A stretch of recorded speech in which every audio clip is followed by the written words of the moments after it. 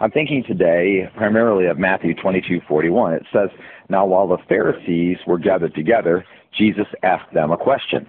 The Pharisees were kind of like the teaching pastors of the day. They were Jewish, of course, and they were proselyting and leading people to be Jewish.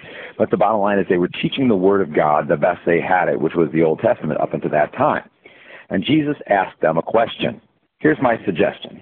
Face your opposition, whatever your opposition is, and ask your opposition a telling question. This is a way of shutting down all the frivolous challenges. He could have asked them anything, and they might normally have been happy to be addressed, especially in light of the light shining on them.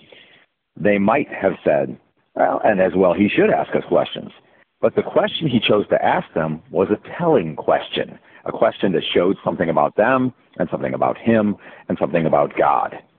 I think about 1 John chapter 4 and verse 1. It says, "Test the spirits, for not every spirit that's in the world is of Christ." In verse 2 there it says, "This is how you know when it's of God, when it's the Holy Spirit of God, and that is if it proclaims, recognizes Jesus." And so if there are things in your life that don't recognize Jesus, then I don't suppose that you'll be surprised that they come across as opposition or stand against you. Here's the thing. Ask them, do you believe in Jesus? And if they don't, let that telling question determine what you do with them. Some things may have to be cut out. Some things may have to be let go.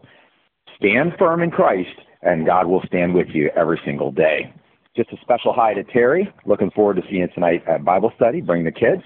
And also, I want to tell you, June 26th starts our summer Bible study for kids at New Heights. 26, 4 days long. Check it out.